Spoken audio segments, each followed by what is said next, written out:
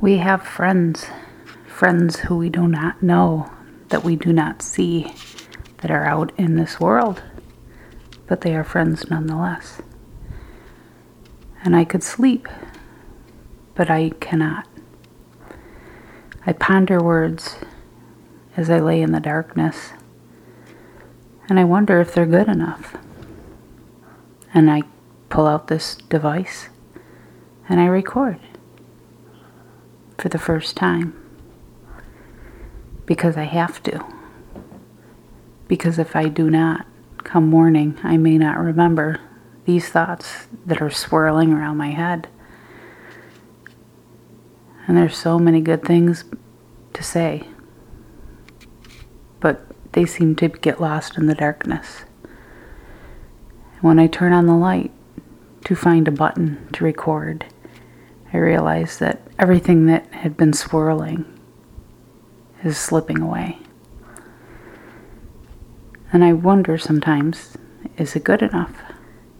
These words, these thoughts.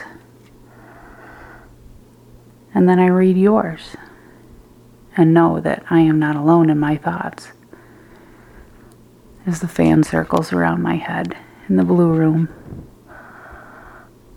feeling odd, feeling out of place, wondering, is this right? Is this good? And then realizing it doesn't matter. It just is. And tomorrow I can awake and read your writings, your thoughts. Sometimes different than mine, sometimes similar.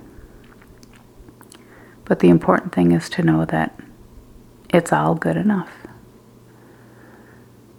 To sneak out at bedtime in the dark and to record a voice talking to a little black machine that doesn't talk back. Perhaps this is the way.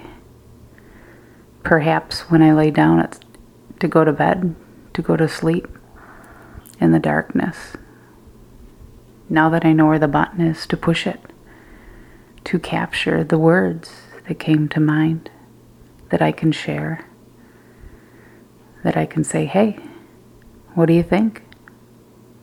Is it good enough? Time will tell.